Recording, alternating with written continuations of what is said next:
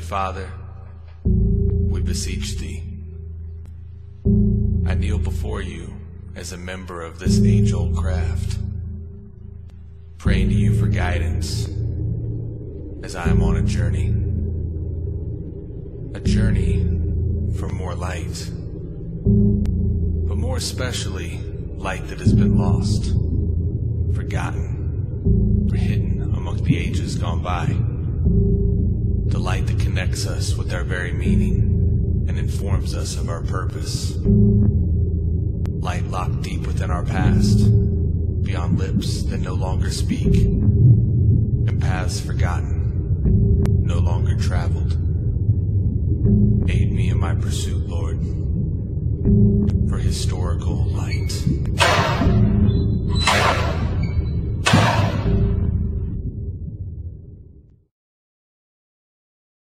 Hey everybody, welcome to Historical Light, a new independent Masonic show focused on the historical events and aspects within Freemasonry.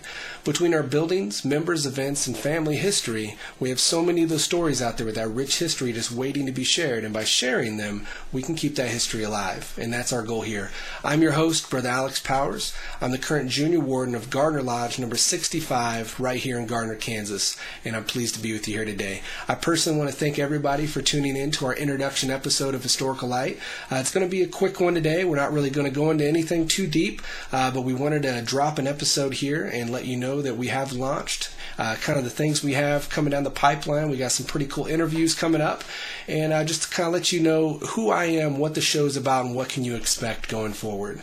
So starting off, we're very pleased to say we've got permission from MasonryToday.com to integrate their daily posts of Masonic history into our show each day.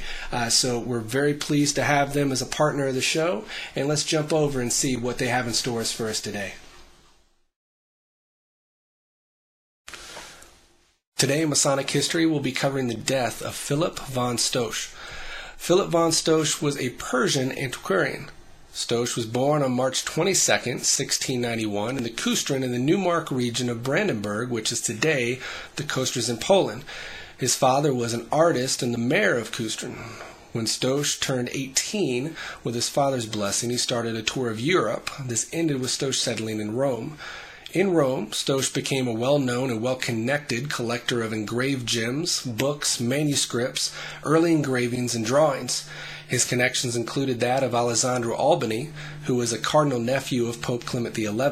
A cardinal nephew is someone who is appointed by a pope because of their family relationship, often an uncle. Stosch financed his business by a very unusual means as well, one of which being he became a spy for the British government against the Jacobite court. When he was revealed as a spy in 1731, he was forced to leave the Papal States due to the close ties of the Jacobites within the Catholic Church. Not even Stosch's close relationship with Albany was able to protect him. Stosch continued his collection in Florence, where he fled. He continued to acquire a variety of items and encouraged contemporary artists, including Johann Lorenz Nader, a German gem engraver. Stosch also was responsible for making the monocle fashionable. Stosch passed away on November 7, 1757. When Stosch fled to Florence, he helped start a Masonic lodge there in 1733. The lodge is significant because it led to the first papal ban on Catholics becoming Freemasons by Pope Clement XII. In 1738, Neri Corsini, a cardinal nephew of Pope Clement XII, stated in a letter that the ban on Freemasonry was not due to an ideological objection. Instead, it was a claim that the lodge was corrupt. Some sources also claim that the Pope Clement XII tried to join the lodge before condemning it and was refused as a petitioner, although no evidence of this exists.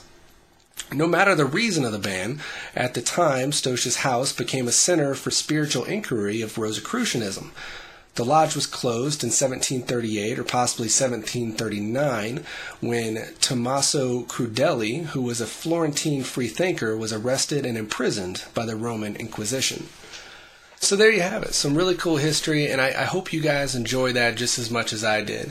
We want to thank MasonryToday.com for allowing us to utilize their posts as a segment on our show, and we're really excited to have that to offer you here on Historical Light. So check them out. They got some really great stuff. Check them out at their website, MasonryToday.com. They also got a Facebook page, so you got a couple different options there, different avenues to really get your hands on that knowledge that they're putting out. They got some really great stuff on a daily basis, which is a huge feat. So my name's Alex Powers. I'm a Freemason. I have been for about 3 years now. So relatively young within the craft, but definitely on fire for it ever since I've gotten my foot in the door. I do have a fair amount of family history verified within Freemasonry. I'm actually sitting as 5th generation. And I'll cut to a picture here as some pretty cool artifacts of some family Masonic history. Over on the left, you'll see my grandfather and some of his Masonic dues cards. In the middle, I have my great-grandfather and his white leather apron. And then over on the right, I have my great-great-grandfather and a whole bunch of really cool Masonic heirlooms of his. And Masonic history such as this has turned into a passion of mine, so it's really cool to see it turn around into a show like this. I don't know that I ever quite saw it going this direction, but we're going to run with it and see where it goes. So I do have the Masonic family history, but I never really knew about it growing up. I mean, I'd hear so-and-so was a Freemason, you would see the symbols on gravestones and so forth, but that was really as far as it went for me. I never really gave it the time of day to understand it or even know what it was, to be quite honest. It wasn't until I married my wife and my father-in-law is a Freemason that some really heavy hints started getting dropped to me. He was never pushing the way of you have to be a Freemason, but you could definitely tell that this is something that meant the world to him, and it would mean the world to him for me to be involved in it as well. Admittedly, I was very standoffish with it for the first several years. I didn't really understand it. I knew I had family members that was in it, but I didn't know if it was really for me, so I really blew it off. And oddly enough, it was really when he stopped mentioning it that then I started noticing it everywhere. You'd see it on TV or conversations or, just all around. And it started to really resonate in my mind of, I kind of want to know more. So something clicked, couldn't explain it, but something definitely clicked. I'm like, okay, I got to know more about this. So I talked to my father-in-law and made that leap, and really I got to give him full credit. I'm a Mason, and I'm the Mason that I am because of him and his guidance.